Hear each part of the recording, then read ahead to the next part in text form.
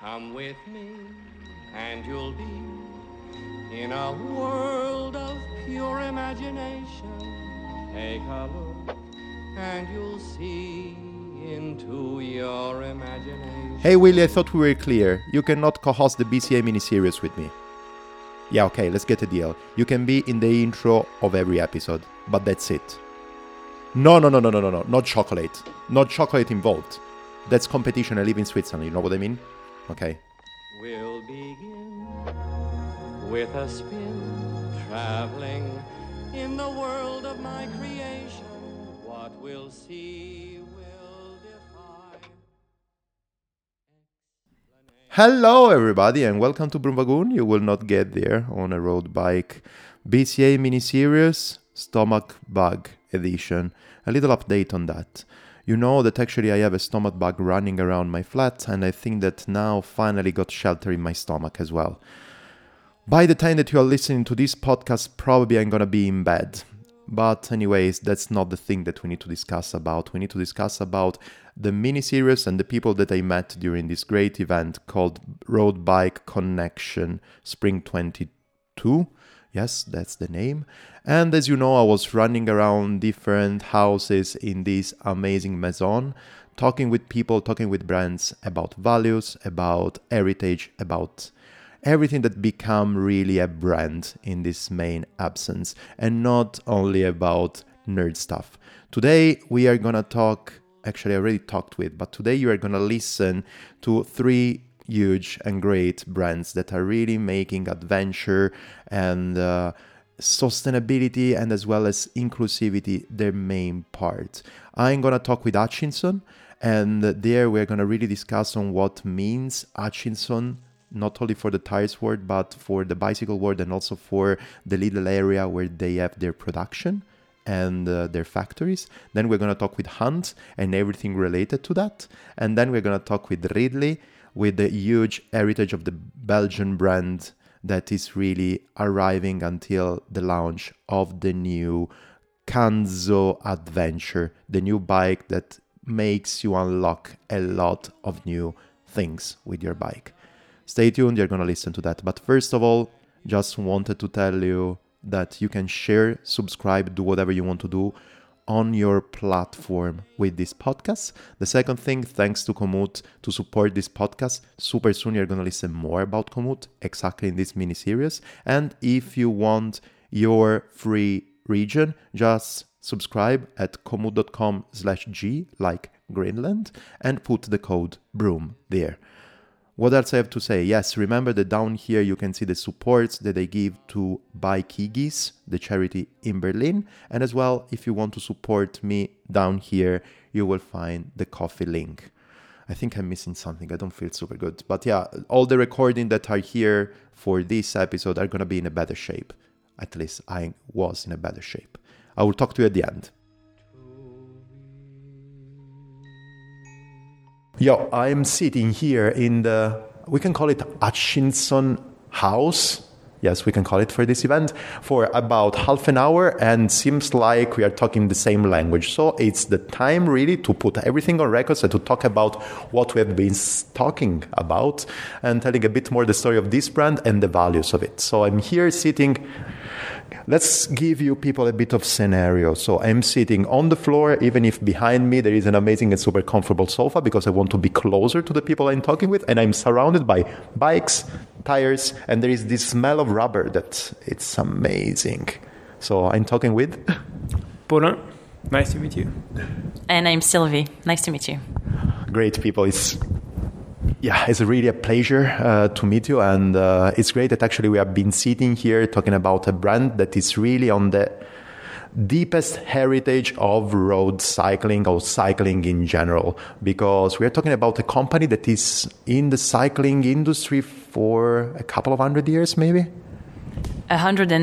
More than 130 years actually, because Hutchinson has been producing bicycle tires since 1890 in France, in the same factory that we have now. We're the only one, the only manufacturer of bicycle tires in France, and more than 100 years now.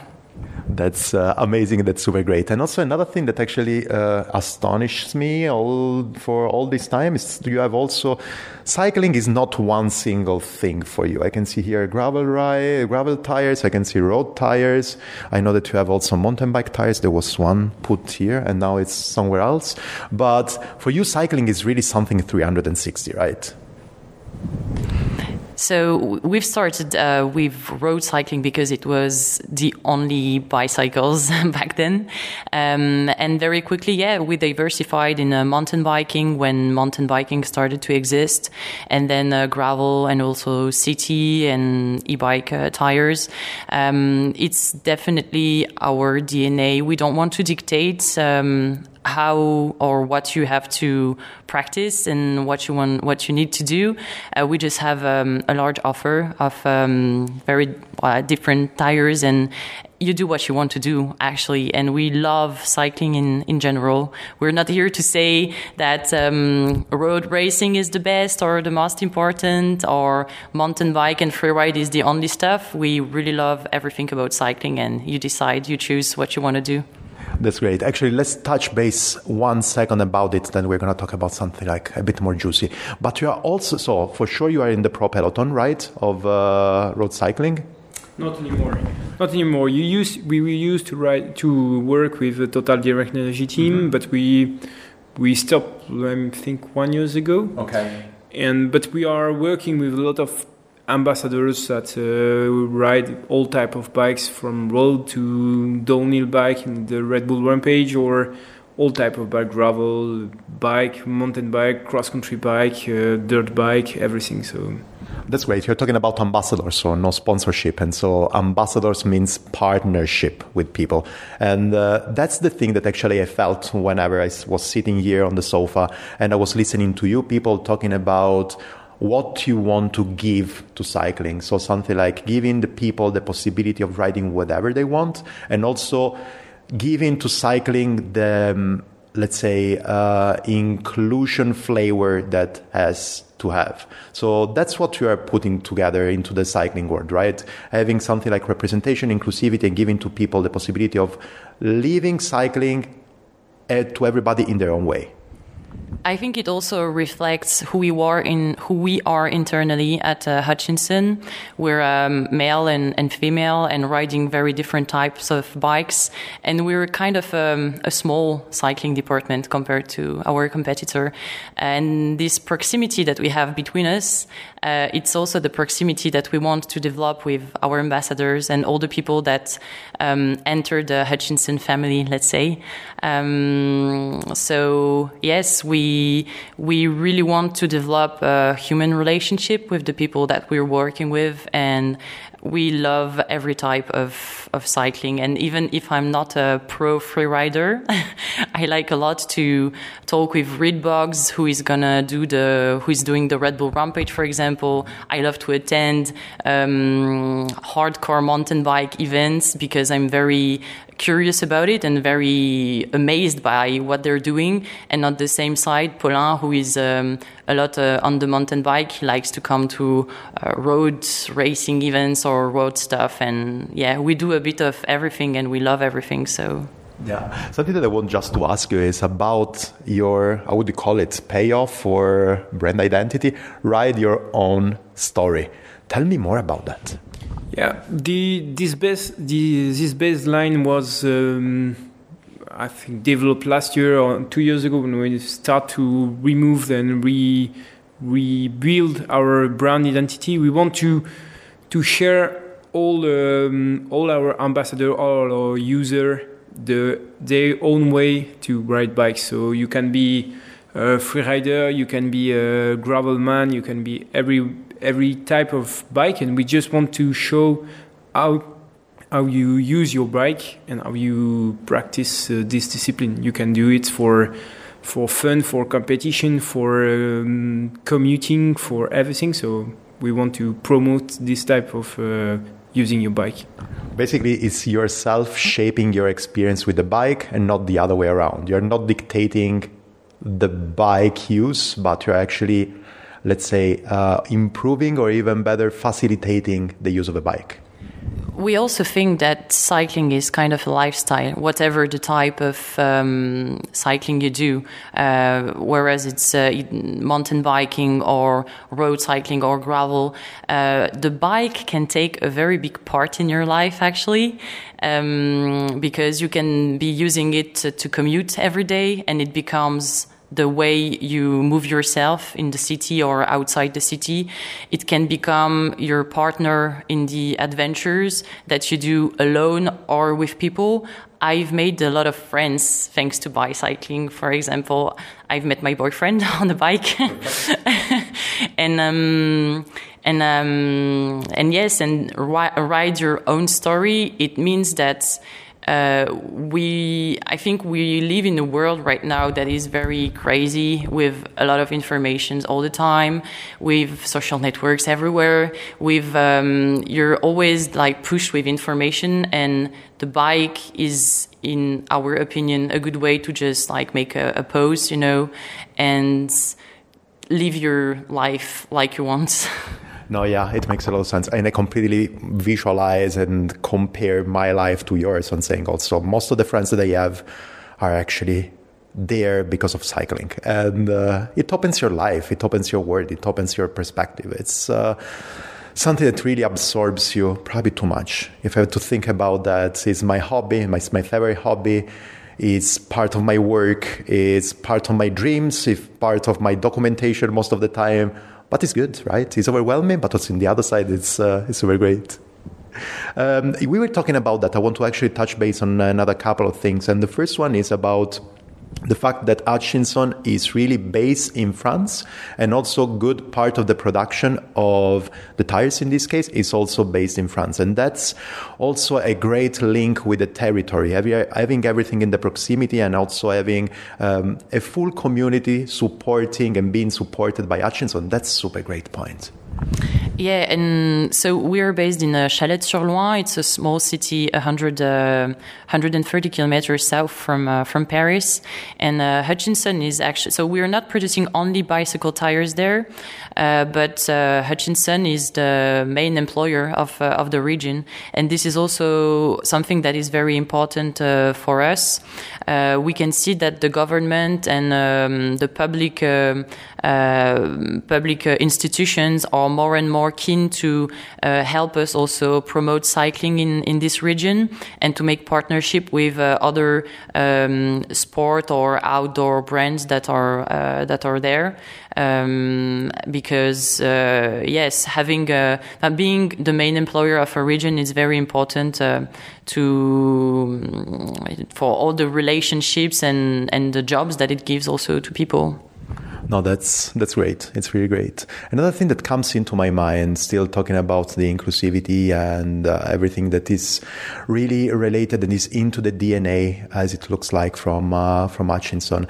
Having a look to your ambassadors and everything, you're also telling a good story of representation and inclusion. How did it come? I think it was very natural. I would say it's as I said before, as we're we're small and we have a very big proximity internally between each other. The people we approach to become ambassadors of Hutchinson, it's not just because they have beautiful Instagrams and a lot of people that are following them. It's because of their personalities, and because there was a good match between our values and who they are. And we didn't decide to work with this guy or this woman just because he's like this or like that. It's because we became friends somehow, and because we were on the same length, and because we want to show that, yeah, you don't have to earn 100K per year and be a white man. that to be part of cycling, and you can be like whoever you are, and it's the most beautiful thing. It's just to be who you are, and have fun and enjoy and be respectful of other persons, respectful also of the nature. of course, tire manufacturing is still not as we would like it to be, but it's one of our main challenges and one of the most important things that we'll be focusing on in the next few years. It's sustainability, because we love cycling, but we love the environment in which we cycle, and we need to preserve it. Are you sure that we are not together talking about the same language here? Because it's crazy. Sustainability. So we're talking about inclusivity and it's in your core. And now you're talking about sustainability. It's still one of my pillars of the podcast. And tell me more then about sustainability. What's the next steps? If you can tell me anything, what are you working on?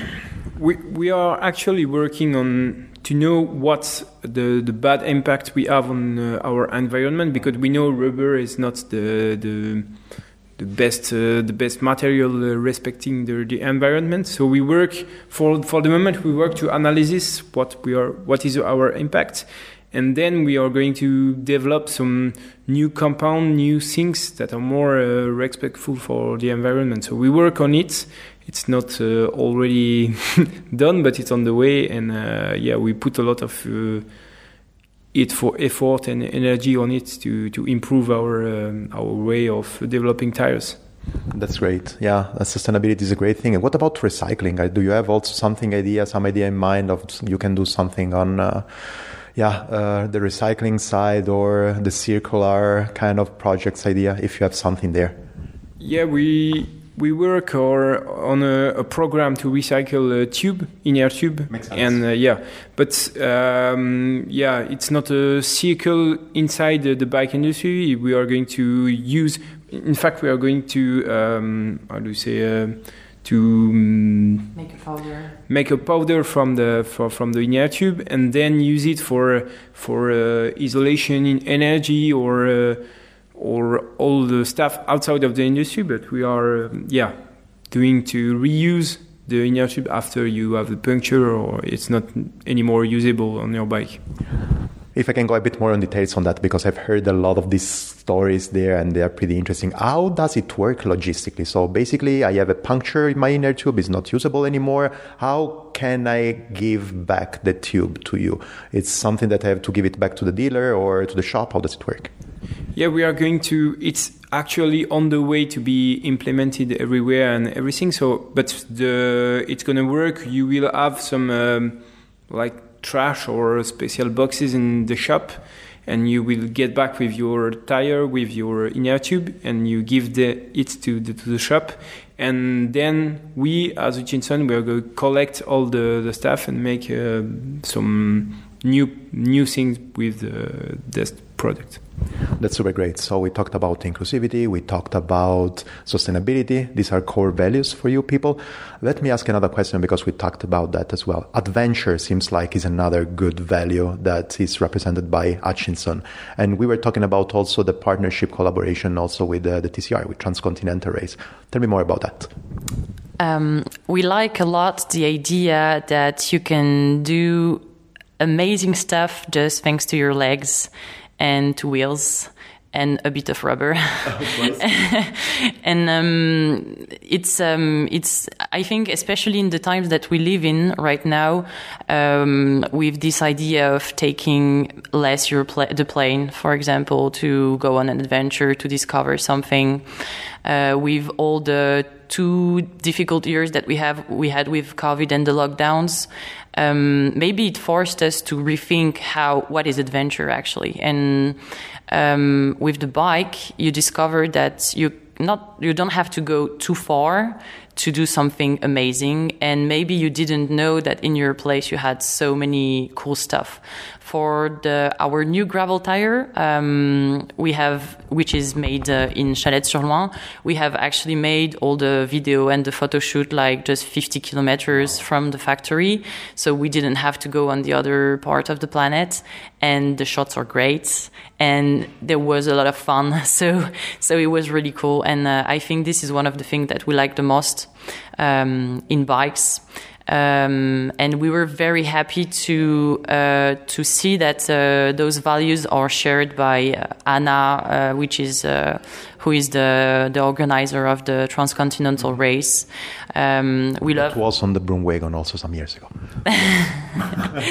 And we like this idea of pushing your limits the most you can. Yeah. Anyways, it's a life podcast, so it's not a problem. And we like also about the transcontinental race that she promotes. The organization, the transcontinental race, promotes diversity and inclusion in every way. It's in Europe. It's very hard. It's a hell of an adventure, and we'll be very happy to help all the cyclists that will do the transcontinental from now on, for focusing only on the pleasure or the pain of the adventure, but not taking care of the problems with their tires. No, yeah, that's really great. I just want to add a couple of things. Maybe the first thing is that for sure you were talking about the adventure side and everything, and actually, yes, that's pretty a good core, and doing it with the transcontinental race is probably, I don't know, one of the hardest thing that you can do on the bike, and that's super great. Another thing that I want to add, just really briefly, thanks a lot for mentioning COVID, because in this podcast, in the Broomwagon, most of the times, or actually all the times that people, my guests, so you are my guest this time, are mentioning COVID, or myself, I'm doing it, I'm dropping a coin that is going to end up in my COVID jar. And so basically the context there is that a couple of years ago when COVID arrived, I was making a lot of podcasts. So we were all at home. It was super easy to make interviews there. And everybody was talking about that. And I don't want to focus all my podcast around it. So in order to limit it, I said, okay, all the time that we are saying COVID, I'm going to drop this coin into my COVID jar. So we're not going to talk about it so much, but still we need it for a context, right? And then at the end of the year, it was last year, all the content of the jar went to a charity, and it was Sea-Watch. At that time, so the people that are saving the refugees from the central Mediterranean. This year it's happening again, so thanks a lot for mentioning it, and I mentioned it also another couple of times, so 3 Swiss francs are going to be in. And this year, actually, the charity is Bikigis, is called, and they are a charity in Berlin, and they are teaching to women, refugee women, mostly Afghani women, to ride a bike, for a cultural thing, for an inclusion thing, and also for a freedom thing. So thanks a lot for mentioning it. Last question that I want to ask you, and anyways, I think that at a certain point we are really gonna talk again, because really the values are pretty well aligned, and that's something that I really like. But another question that I want to ask you talked about having a lot of ambassadors, a lot of people around the world using your tires, developing the technology and everything. Can you tell me, please, a couple of anecdotes, or just one, when you received a call from one of your ambassadors that brought your tires products in really extreme situation, and you said, how can I do that? Oh yeah, but for example, we have Reed Boggs that is riding the Red Bull Rampage, yes. And I think everyone was watching on the TV the competition, and I think he blew up the tires. The tube went out of the tires 2 years ago. 2 years ago, and this year also. As well. Yeah, I remember it. Definitely remember. But it was on a 360. I think it was a cliff of about 20. I don't know exactly, but 20 feet or more. I think it's more. Okay. It's really, really big. So he came and said, each time I do a 360 on this type of jump, we have to, it came out of the wheel. So we work with the engineer and we find some solution to make the tire smaller. So it's harder to put on the rim, but it's harder to get out of the rim also. So we developed some new tires, prototype tires, especially for the Rampage. And this year he made a third at the Rampage, so it's a good tire. No tubes came out. Yeah, tubes came out at the first run, but after he changed the tire, put the right one, and he made third at the competition. So it's a good situation. That's a good story. Yes, that's great. Well, I would say that was a perfect chat. I don't know if you want to add anything there, if you have any plan for the future, anything that you want to share. Mike, I would say, yes. My podcast, no, it's not good. My radio, yes. My stream is your stream. We would like to thank you. Thanks a lot for having us and for this conversation. I think it's interesting to know about the products, but it's also very interesting to know who is behind and why we do what we do. And the why is definitely at the heart of Hutchinson work. To conclude, I would just say that ride a bike, feel alive. That's perfect. I'm super sorry, people, if I jumped here asking for such stories instead of asking you for technical details on the tires, but I think that you were super comfortable with it. Yeah, perfect. Thank you. Thanks a lot. Ciao. You know what's the cool thing of this morning, people, is that I actually have the first talk with people exactly next door from where I was living. So it was basically the first time that I was not late. Was I late, Ollie? No, you were bang on time. You did a great job. Well done, mate. Yeah, great job. It was also easy. I think I was a couple of minutes off, not on time, delay, but yeah, it's fine. Anyways, I'm sitting here in the next door apartment locations.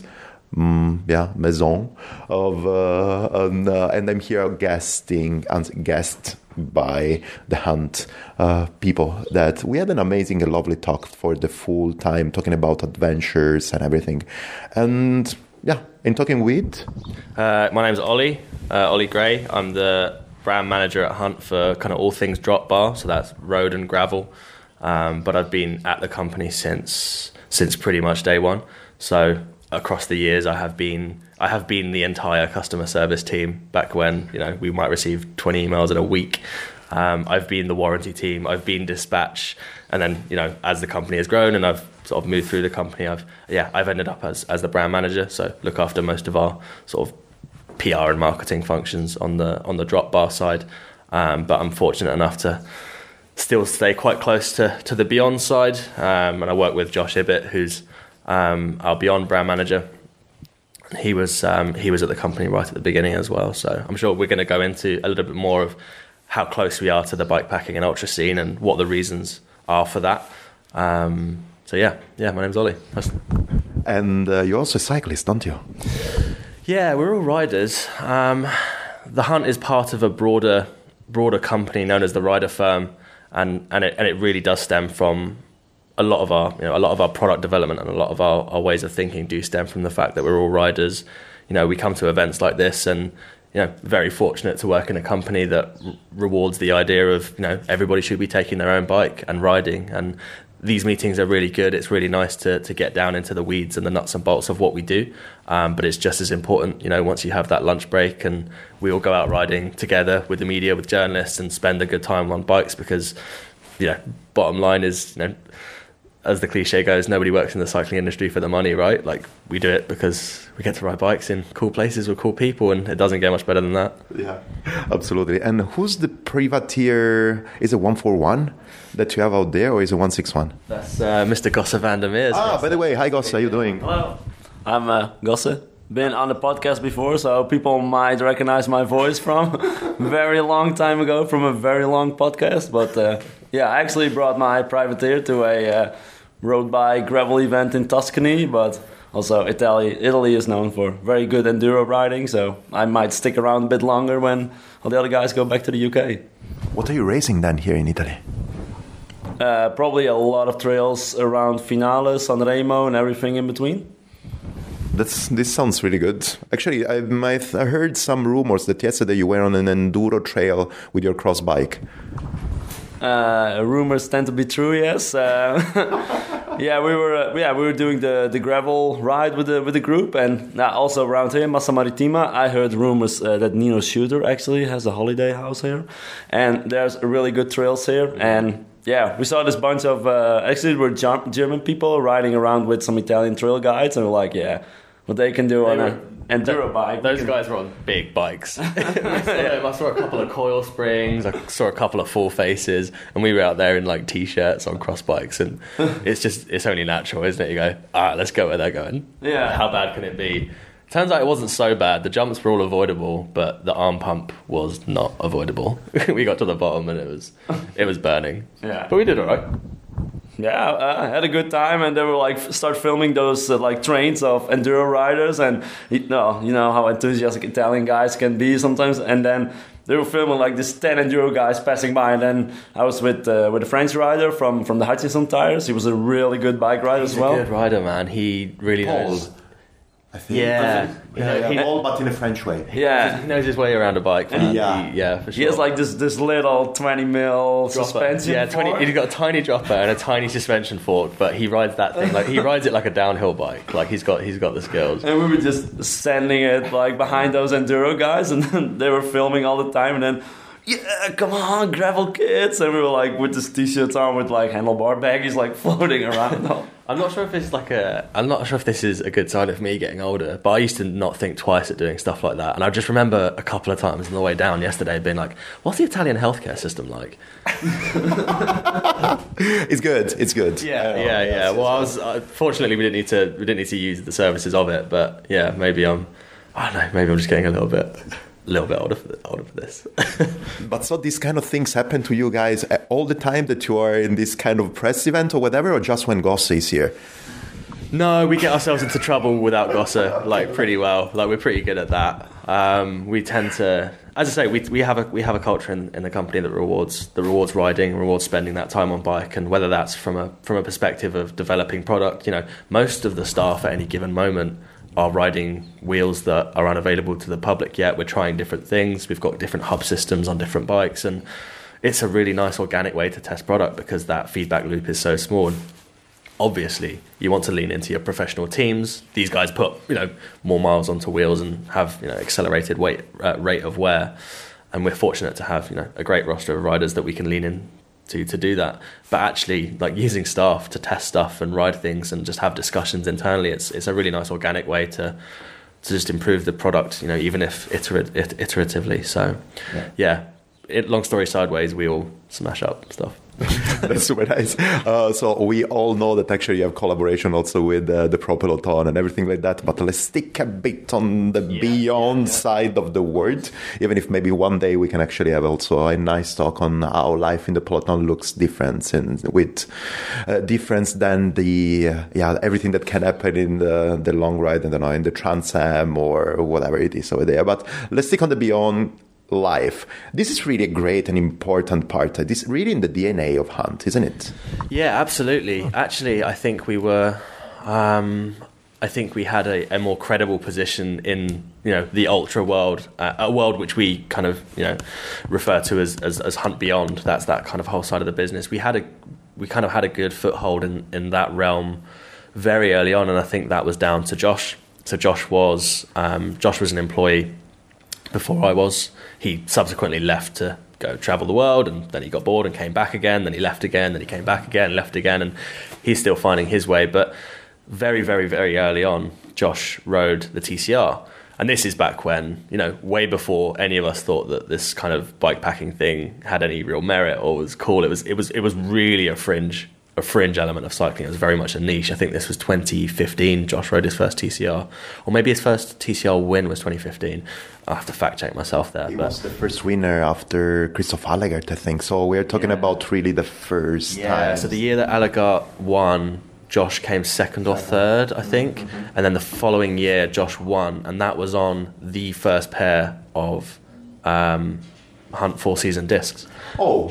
And that was, pretty much the first pair. We still have that pair at the office.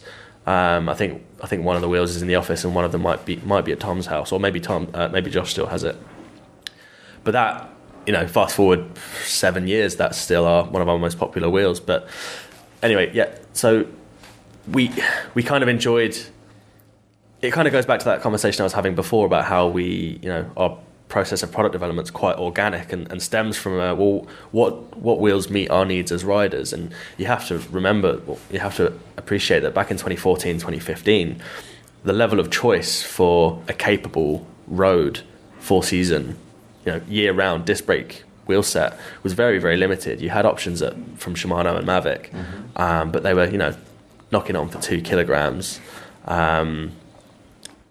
Whilst you were able to race on cross-country wheels down at 1,600, 1,700 grams. And I think we looked at that and just realised that there was significant improvements that could be made. So initially we were making the sorts of wheels that people were wanting to use for races like TCR, and to have a very, very early on TCR winner in the fold, that I guess gave us a level of credibility, but it just gave us this closeness and this sort of affinity for the world of ultra and bikepacking. I guess I don't want to be like we were there before it was cool kind of thing, but like we were really developing products specifically for those needs, I think a long time before really anyone else was. And so I think to phrase it in the way that you did is probably the most apt. It's kind of part of our DNA. It really runs through absolutely everything that we do. And Josh, as I say, left, came back, but is still our Hunt Beyond brand manager. And a lot of what that role entails for him is just remaining close to athletes, supporting athletes, giving them what they need, giving them a point of contact.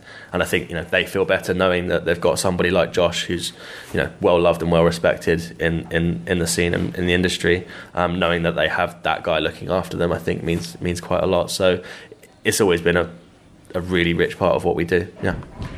Perfect. Another thing that comes into my mind, of course, you talked about Josh. We talked before about Sofiane. So you're really supporting a lot of really nice riders, but also you're giving back a lot to the community. You were telling me about the program that you are ready to kick off for African riders and actually the best riders in order for them to experience the most out of the European riding, bikepacking or gravel or whatever we want to call beyond riding. Yeah, that's true. And I'm sure I'm going to possibly misspeak or misquote, and Josh will come down on me like a ton of bricks. I'm not going to tell him, no worries.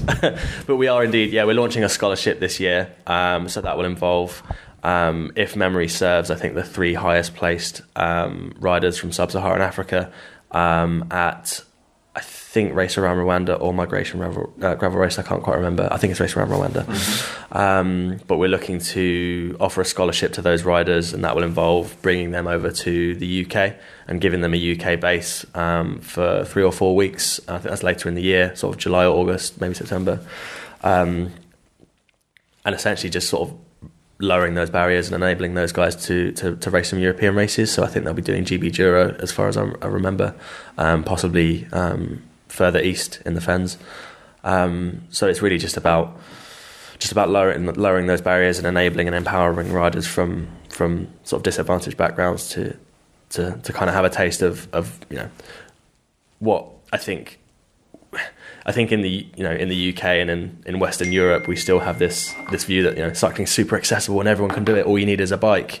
But we have positions of privilege as white European people, so of course our barriers to entry are lower. So it's really nice to be able to look at the broader context and go and say, well, hang on, we can make a bit more of a difference a bit further away where it's not as simple as owning a bike. Owning a bike is not a simple thing to do. So it's just about sort of empowering those riders to do a little bit more. So yeah, hopefully that'll be good. Hopefully I haven't made any straight up lies there because I think Josh knows a lot more about it than we do. And we're still in the process of ironing out all the details of that, what that looks like and how we can really make that actually have a positive impact, So more details will be following on that. Yeah. I will try to speak with Josh, and then probably he's going to be the one with giving me a bit more of details on that. Yeah, I know he's pretty crap at answering emails, but I'll have to crack. Oh, I would never say that. Josh, if you're listening, I'm coming for you, mate. I want to ask you the last question, actually, Ollie, and it's a bit more about the anecdotal part. Mm-hmm. I know that actually, okay, you're doing amazing wheels or whatever, but from time to time, you're actually sponsoring people like Gosse, partnering with people like Gosse, or people that are doing crazy stuff in wherever in the world. When was the real hard time that you got receiving this call or message and saying, look, I think I'm fucked up. Can you solve me this problem? Yeah, I think, a lot of people... it's well documented. Like Sofiane had some issues whilst he was at Silk Road. There's no hiding from that. And it's very difficult. That's the difficulty with working in that beyond side and working at that very jagged, rocky, cutting edge of that end of the sport, because you work on the professional road side and problems happen. Problems happen left, right, and centre. Punctures. This happens. There's an issue with the frame. There's an issue with my Di2 running out of battery. That's kind of part of the game. Whereas, when somebody's doing a Silk Road or an ultra race, problems are magnified because they can be the end of that race. That you don't hide that away in the team car. There's nothing else. It's there in plain sight for people to see. So these things happen, and you have to deal with them accordingly. Obviously, Kyrgyzstan is not an easy place to get spokes to in a 24, 36-hour time period. So we were quite fortunate to be working with a character like Sofian, who was able to take that situation into his own hands. I know that if it was me, I'd have been all over the place, but he took the situation into his own hands and was able to sort that. So yeah, these things do happen, and we had to just look at how we can better empower riders. So one of the things that came out of that is that we are starting to educate our Beyond riders a little bit more in how to maintain their gear, how to look after their gear, what sort of spares they might need to take with them on certain rides and races, so that when things happen that can happen, rock strikes or mechanicals or crashes, it's just about empowering those riders to be able to take control of the situation as best they can. That's perfect. Can't wait actually to see all these new programs taken in place, and actually people having fun on making more reparation on the road, on the side of the road, or in a ditch in Kyrgyzstan or in Rwanda, or whatever is going to happen. Lovely. Well, yeah. Thanks for the chat. Thank you. We are at our best level at this moment. Yeah. Okay. Yeah, that's because it's pretty weird. Actually, we met day number 1, and then I think that we checked at each other tags and stuff. Okay, when are we going to do? Okay, it's going to be the last one. Then it's going to be super good. And now we're here talking about great bikes. So let's put a bit of context here. I'm sitting in the Ridley house, and today actually I'm here together with Bert and Peter. Right. Okay, great. I usually super bad with names. And I have here, I can see some flowers around because they resemble completely some of the scenery out here, but also resemble the place where you come from. You are from Belgium, and here, as I was saying, we are in the Ridley house where you are presenting some cool gravel bike.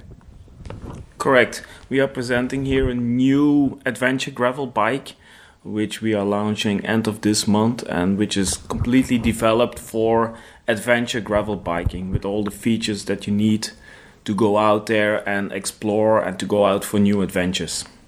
So let's start from the beginning though. You tell me who wants to talk about that. Let's talk about Ridley. Now, first memory that I know the brand. I know that it's coming from Belgium. I know actually the first thing that I remember, it was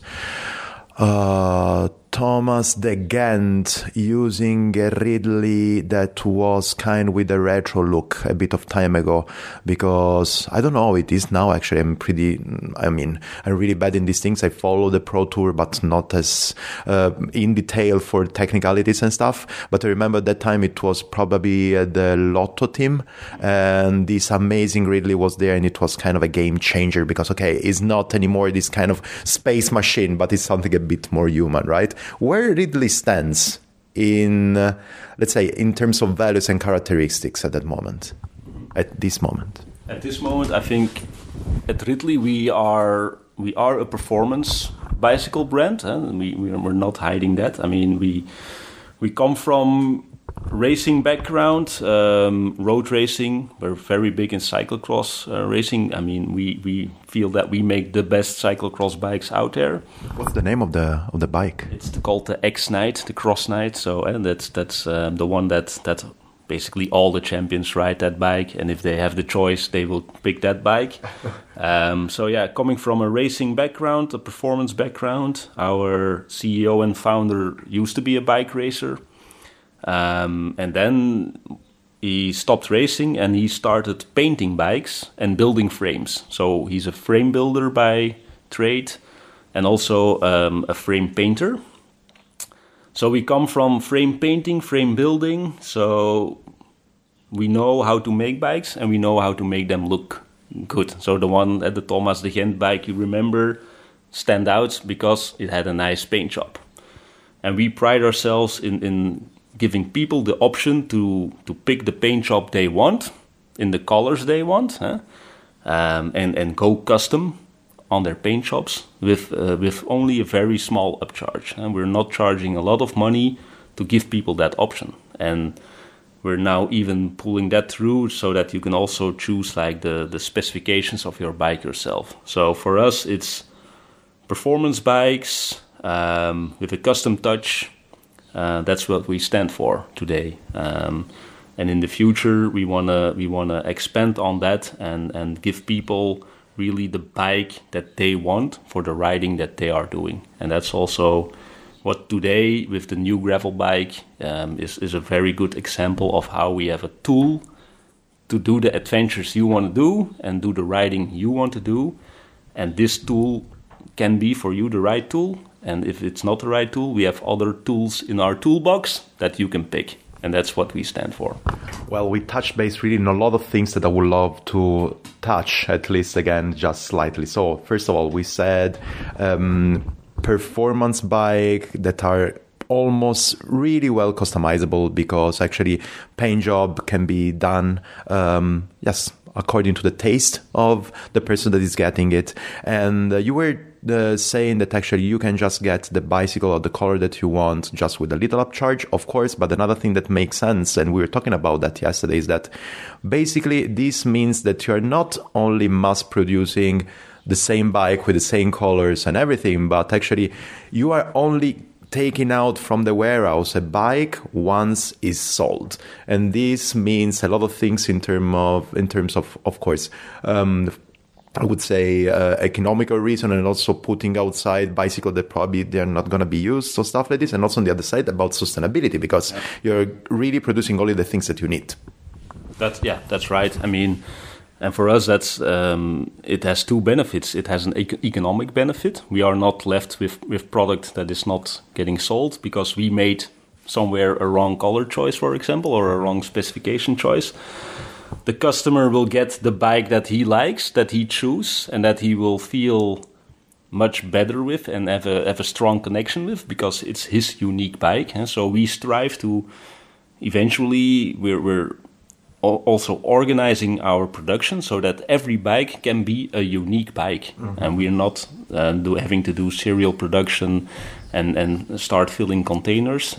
And the fact that we do all of that in Belgium also helps us to keep that supply chain as short as possible, and to only make product that needs to go out in the market. And we're not building overseas. We're not filling containers with complete bikes. No, we're shipping components to our plant. We do the painting in-house. We do the assembly in-house in Belgium. With Belgian workers, with people that are passionate about bikes. It's in our DNA, with a lot of Belgian people, cycling is in their DNA. We like to work on those bikes. And that's for us really an added value for us as a business, but also for the customer. It adds a lot of value. Yeah, perfect. Where exactly in Belgium are you placed? We are located in Beringen, Paal-Beringen, which is the Dutch-speaking part of Belgium.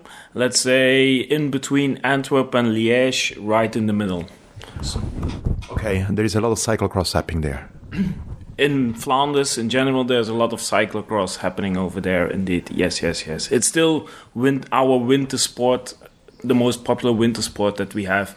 Sunday afternoon, watching a cyclocross race on television, with a good beer or a cup of coffee, that's the perfect Sunday afternoon for us. That makes a lot of sense. So actually we talked about cyclocross bikes, performance bikes, but actually you were the brand here that came with a huge collection of gravel bikes. This is not a premiere here. I mean, it's a premiere for these models, but you are into the gravel bike world also for a bit of time already. But now they decided to let's make an evolution. Let's do something that is different from what the market is saying at the moment, and let's do it on our own way. Our own way, it means doing it according to the needs of the users, the cyclists, the customers. They are passionate people that are jumping on a bike. Tell me a bit more about this process. Mm-hmm. Yeah, so in our design process, we for this new bike, for example, the Canso Adventure, we started from a blank sheet of paper. And a lot of marketing people will tell you, yeah, here we really started with a clean slate, a white sheet of paper. But here it's really true. And we looked at, okay, what do we want to make? We want to make an adventure gravel bike, a gravel bike that can go a long way, that is really tuned to go off-road in heavier terrain. Okay, what do we need for such a bike? What are the design inputs? And we've started putting down the design inputs, and then it's a process of making the right compromises. Product development is a continuous effort of making the right compromise. And here on this bike, we focused on geometry first, and we do that on every bike we make. I mean, geometry is the heart of the bike. It's how the bike handles, how it rides, the feeling you get. On this bike, we wanted something confidence-inspiring, stable, smooth running, and also we took a lot of inputs from what mountain bike geometry did a couple of years ago, and translated that to a gravel platform. So that was a very important aspect on this bike. And then it's other features like, okay, luggage. Where do you put luggage on the bike? You use frame bags. Okay. If you use a frame bag and you want to put your bottle on the bike, on a lot of bikes there's a conflict. The bottle touches the frame bag, you can't get your bottle out properly. So we looked at, okay, where do we position the bottle cage mounting positions? Took a lot of effort doing that. What else we noticed is, okay, a lot of these people, ourselves included, because we are riders ourselves, we noticed, okay, there's a lot of things we miss on bikes out in the market, and in our own range at that time, features that we would love to have on a bike, let's put it on this bike. And one of those is the cable routing for a dynamo hub, and a lighting system and a charging system for electronics. So we took great care in designing that into the bike as well, and we made it in a way that if you don't use it, you can perfectly hide it and nobody will notice. So we did that. Cable routing, we took from our performance road bikes. We took what we call the clean cockpit with the hidden cables. That means I cannot see any cable here. Yeah. There's no cable inside, in plain sight, but it means that if you put a bag on the handlebar, there's also another cable that gets somewhere, squished between a bag and a handlebar stem or the frame. So there's no rubbing of cables, anything like that going on. And then one of the biggest things on this bike, maybe literally also, is the tire clearance. It has huge tire clearance. You can put a full-size 29 mountain bike tire in this gravel bike, which means that it extends the use case of this bike by a huge amount. You can go to much harder terrain than common gravel bikes do. Combine that with the confidence-inspiring geometry, and you really have a tool to go out there in the unknown. We see that a lot of gravel events, gravel races, bikepacking races are getting quite extreme. We're talking Silk Road Mountain Race, Atlas Mountain Race, where the terrain is tough and where you need a rugged bike with big tires to give you that option to go out there and do it with a gravel bike. So when you have mixed terrain, you have the efficiency of the gravel bike, you have the comfort and the control of the mountain bike tires. And we married those two together on this new bike. And that's the way we approach product design. We look at, okay, where do we want the bike to go? What's the type of rider? What will he need? And that's different for our different gravel bikes. It's different types of riders, different types of riding. And we feel gravel riding is different for everybody. Where you live, you have different gravel than where we live. Mine is tougher. Yes, correct. But we do have a lot of sand, and if you look at it, sand is the finest gravel. There's no smaller gravel than sand. It's true. But that means that people will have a different idea of what gravel riding is. And because there are so many options on what people believe gravel biking is, we also offer different options in the bikes to ride that what people perceive as their type of gravel. Yeah, so let's talk about that 1 second. So until now, we talked about the Kanzo Adventure, right? But you have different things in the lineup. There is actually the Kanzo Fast. Exactly. The Speed was actually the first one. That's why I forgot. I actually messed up. But Adventure, Fast, and then behind me there is something new that we're gonna talk in 1 second. We cannot say that, right? Not yet. Okay. When is the embargo is gonna come down? No firm date yet, but end of this year, hope. Perfect. So you don't know anything about that, people? I don't know either. So we're not gonna talk about that. Maybe I'm gonna ask you another couple of things. But that's we are talking about the Fast and the Adventure. What's the difference behind it then? It's clearly, like Peter already said, like the adventure bike, it's clearly designed as an adventure gravel bike with all the features of an adventure gravel bike, mounting points, more modern progressive geometry, and all these kind of things. Really super wide tire clearance. The Kanzo Fast was our aero gravel bike. It was basically the first real aero gravel bike on the market. And of course, like we already mentioned before, we have a strong performance background, developing road bikes that are used at World Tour level. We have already like a tradition of more than 10 years of developing aero road bikes.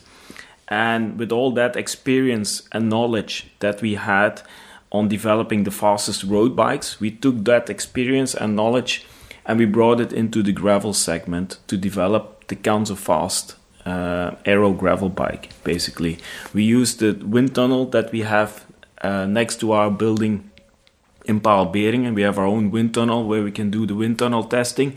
So we took all that technology and brought it into the gravel bike. So what aero features can you see on the Kanzo Fast bike? Of course, you have the aero tube shapes, which are very similar to the tube shapes that we use on the Noah Fast. We have changed them a little bit to adapt them to a gravel bike, so they can be like a little bit more massive tube shapes. We have a really clean, integrated aero cockpit, but also there we adapted the aero cockpit from the Noah Fast to more like a gravel version, so it has a slightly shallower drop and a shorter reach, and it's flared, so it gives you this confidence and stability while riding off-road, what you're looking for. So then you have the aero tubing, fully integrated cables. So it's a clean cockpit bike. You don't see any cables. Where on the adventure bike, you integrate the cables to avoid interference with your frame bags or with your handlebar bags. On the Kanzo Fast, it's purely done for aerodynamic reasons. Okay. Because the bike just gets faster when you don't have any cables hanging in front of the head tube. So those are basically the main features of the Kanzo Fast, where we used all the knowledge that we have from our aero road bikes and we converted them into a gravel bike. Difference between the adventure and the aero gravel bike is also geometry-wise.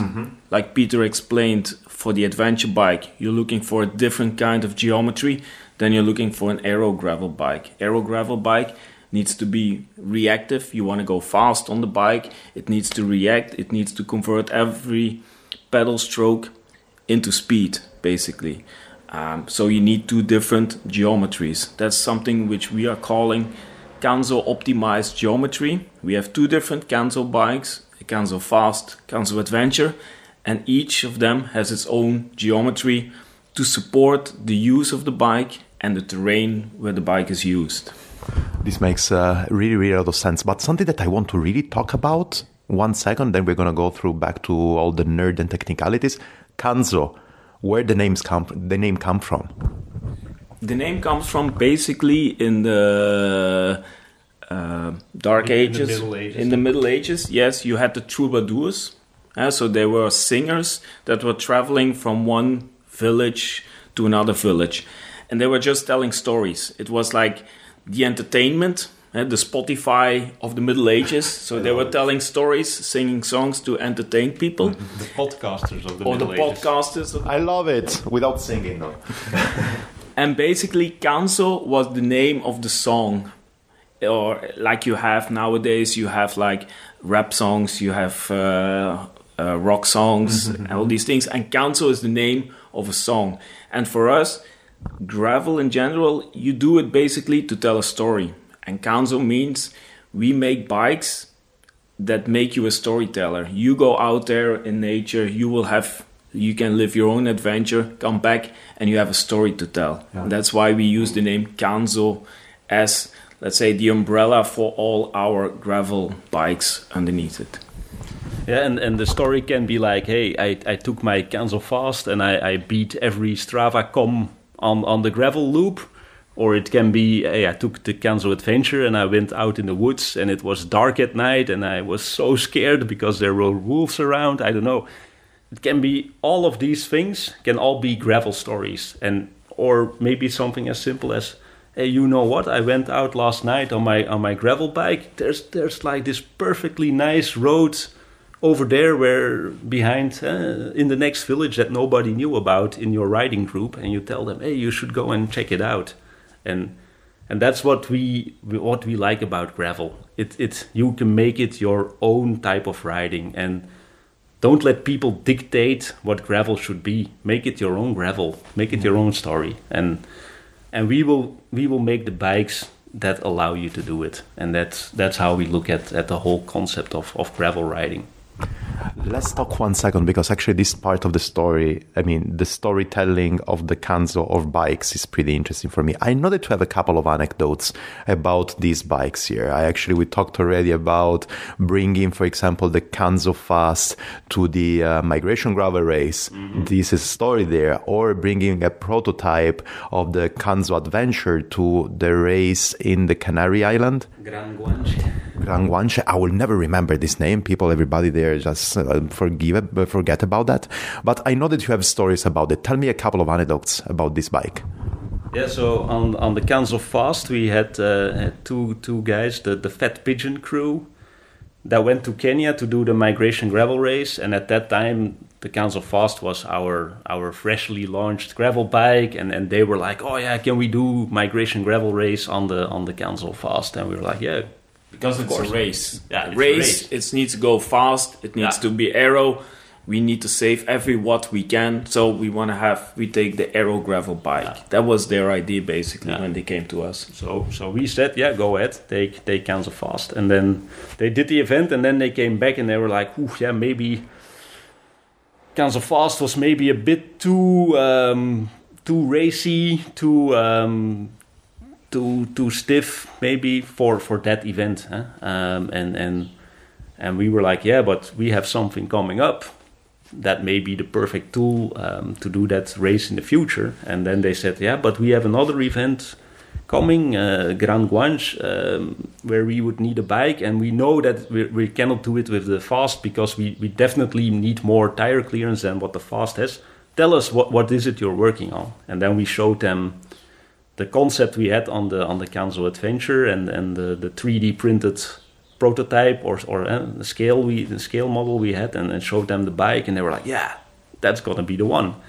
So we said, okay, yeah, we'll hook you up with 2 pre-production samples. We put in big mountain bike tires. We put on an Eagle drivetrain, so they have all the gearing they need. And you guys go and do that event with the bike. And then they came back and they were raving about how good it was and how capable it was. And then they said, like, look, next time we do Migration Gravel Race, we want to do it on the Adventure.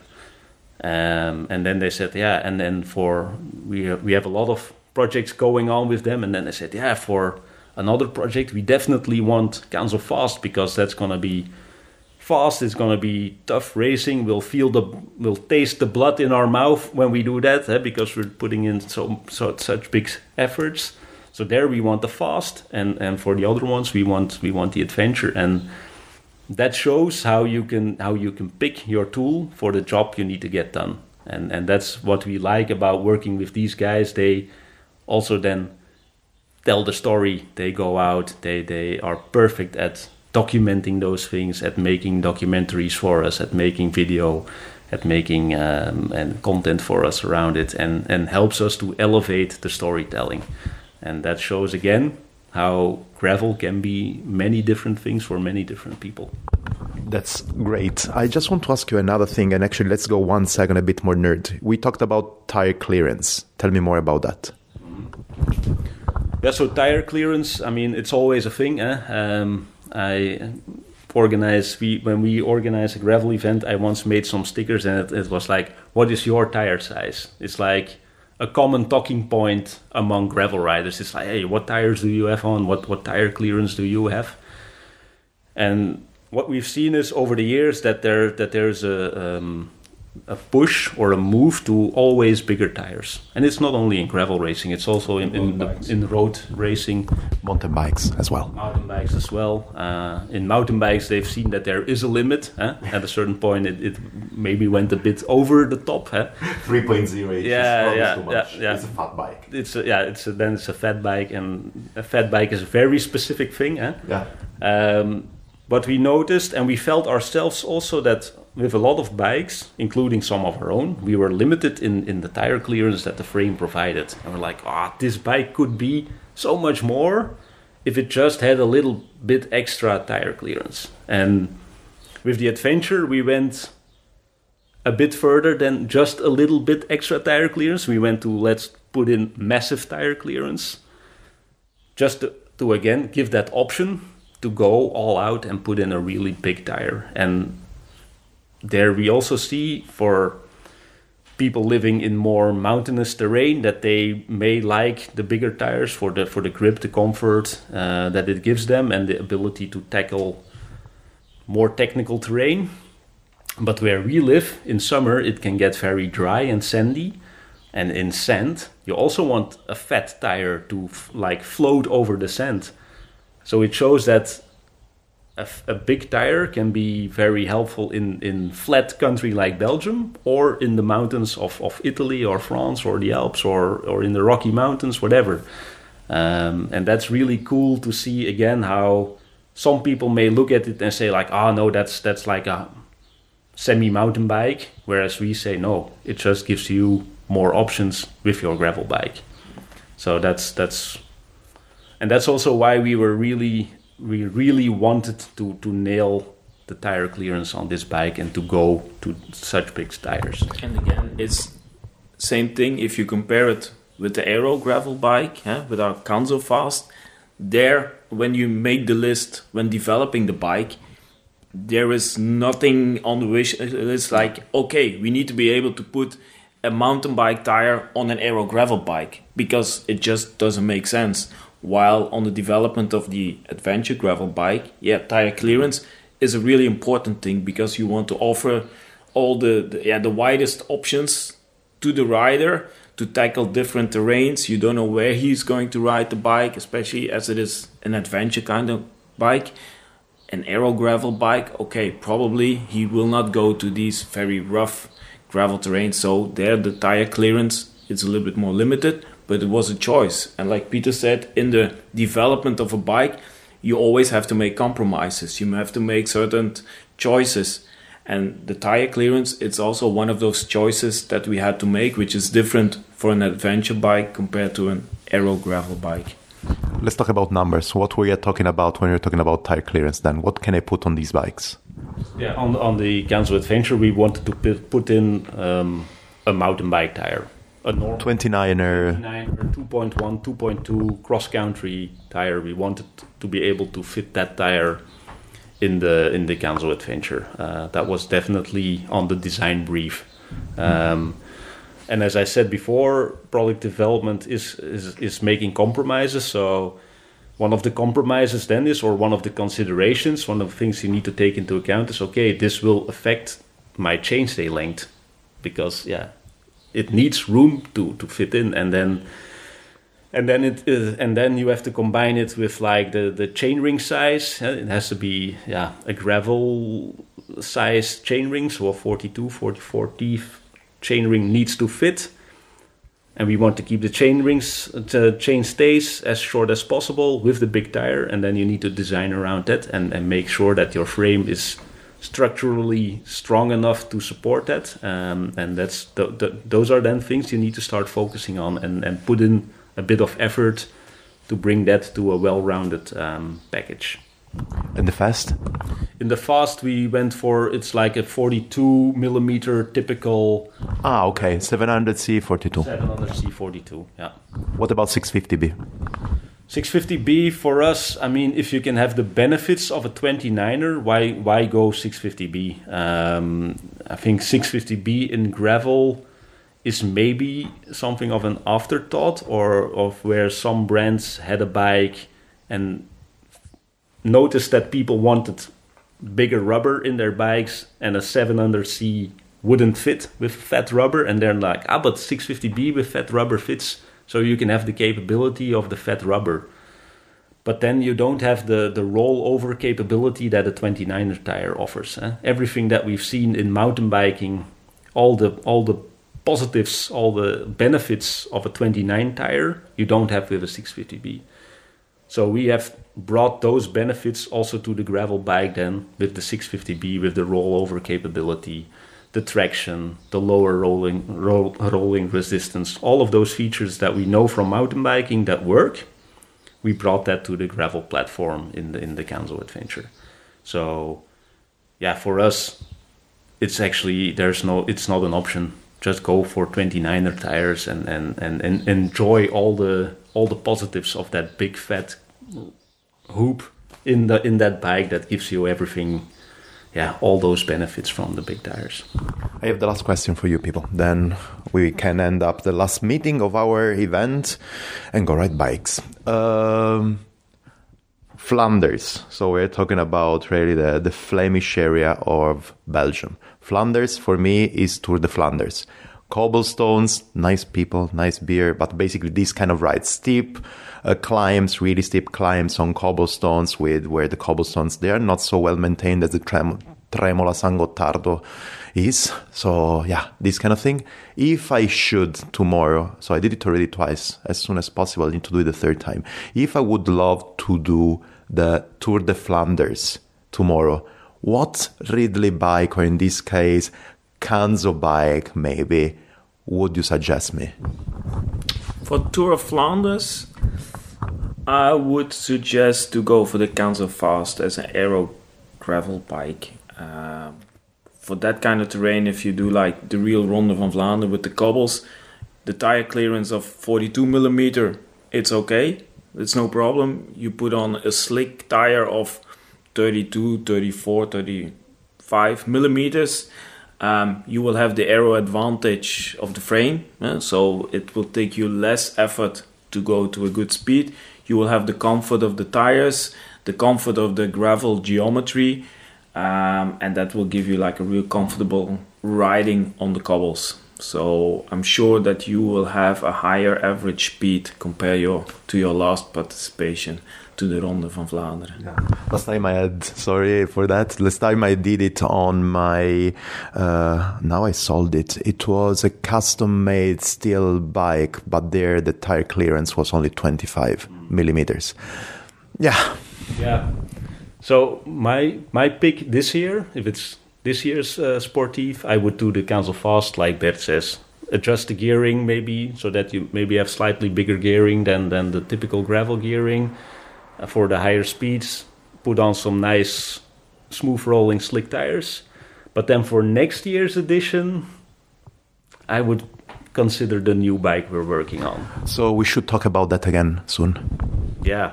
Once we can talk about it, we should talk about it. Yeah. I have to be completely sincere, people. I don't know if I can say this on records. If I cannot say it, I'm going to delete it, but it's just behind me and it looks awesome. So we're going to talk about that. Thanks a lot, people. It was really nice talking with you today. Thank you. Hope you were satisfied with our explanation. We were at the top level of our presentation. I hope it was good enough for you now. It was really good. I'm feeling super sorry that actually everybody now here, I think I need to do just another interview. I need to talk with the BCA people now to round up the thing. But actually, I think that everybody tend to come to me with their presentation, classic preps presentation and everything, telling to me about characteristics and stuff, while I was more interested about stories. For me, the story of the name of Canzo for me is gold. It's also super important talking about tire clearance, don't get me wrong, but the most important thing for me are these kind of stories, right?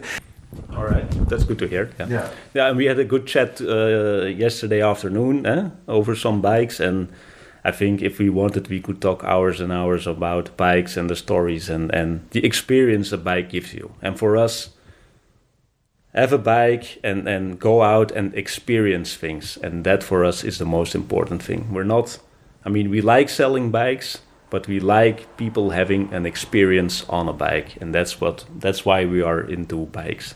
And that's what we want to have other people feel as well. Feel the experience, go out there and enjoy. And yeah, I think that actually we have a couple of other points and other stories that we need to talk about. Probably it's going to be another podcast, another story and everything. But yeah, we talked about different materials. We talked about sustainability and stuff. And I really like that there are companies like Ridley that are really taking care about some values that are really in the core, in my opinion, for cycling. So living the experience with different materials and giving also, let's say, the planet another chance, because now it seems like not all of us is giving this planet another chance, and that's great. That's right. We're exploiting the planet, and I think it's time we start giving back. And that's definitely for us as Ridley. It's on our horizon. We are already working on stuff to do things for the planet, to give back, and also to give back to society. And we feel that the bike can play an important role in the society that we all live in, that we all share together. And we feel we should be caring for each other and caring for the planet. So yeah, behind the scenes, we have a lot going on there. And we hope that rather sooner than later, we can start putting out to the world what we are working on and what we are doing. Thanks a lot, Peter. Thanks a lot, Bert. It was a great chat. Thank you. So exactly on the 31st of March, the new bike from Ridley, the Ridley Kanzo Adventure, went into the market, and there are a couple of super nice videos talking about that bike. And for example, you can check the video from Cycling Tips made by Dave Everett, aka Shoddy. Hi Shoddy. There is an amazing video, a couple of videos of him with super amazing Broomwagon sticker on his laptops. Super thank you for doing that. As well as, if you're a German speaker, also a great video talking about this bike also from my friend Felix. Just check it out if you like it, and I think it's a super cool adventure bike. Even if I have to be completely sincere, I'm still in love with 650B wheel sets. Also because I just got a new one. So yeah. Another thing that I want to say is that I really can't wait to have another talk with the people at Hunt. We are already setting up stuff, and with the Hutchinson people, because sustainability and inclusion, it's really something that are driving their mission, and is the same, is two of the pillars of this podcast, of the Broomwagon podcast. Do you know what the three pillars are? Maybe we should talk about that. If you don't, just let me know in Instagram account or CalamaroCC or Broomwagon podcast, and leave me a comment over there if you want me to make an episode talking about the pillars of this podcast. What else? That I'm super happy for this second episode going live, despite for my conditions. And as I was saying, I think I'm gonna stay in bed or in the toilet when you're listening to that. But it's not about my stomach that we have to talk here, but we have to say thank you for listening to this episode and to arrive till here. Thank you to the BCA people, Giulio and Simon, for inviting me there. And thanks to Komoot for supporting this podcast. Remember, komoot.com/G if you are opening a new account, register and use the code BROOM to unlock an extra region. Three more things down here. Down here, coffee account and coffee account profile, where you can drop a couple of coins to me to keep this podcast independent. Also here, Bike Geese, just put some coins as well, you as well, into the COVID jar to support this amazing association in Berlin who teaches to refugee women, especially from Afghanistan, to ride their bike. And the third thing is that this music comes from Shasha Zed, the label from Ukraine, who supports people that in the moment are in shelters in Ukraine because of the stupid war that is going around. What else? I think that's it. If I'm gonna feel in shape, you will know that the next episode of this mini-series is gonna come next Tuesday. Same platform. Otherwise, CalamaroCC or Broomwagon Podcast, the Instagram places where you can find updates. I will talk to you soon. наша творчість не підкріплена папером.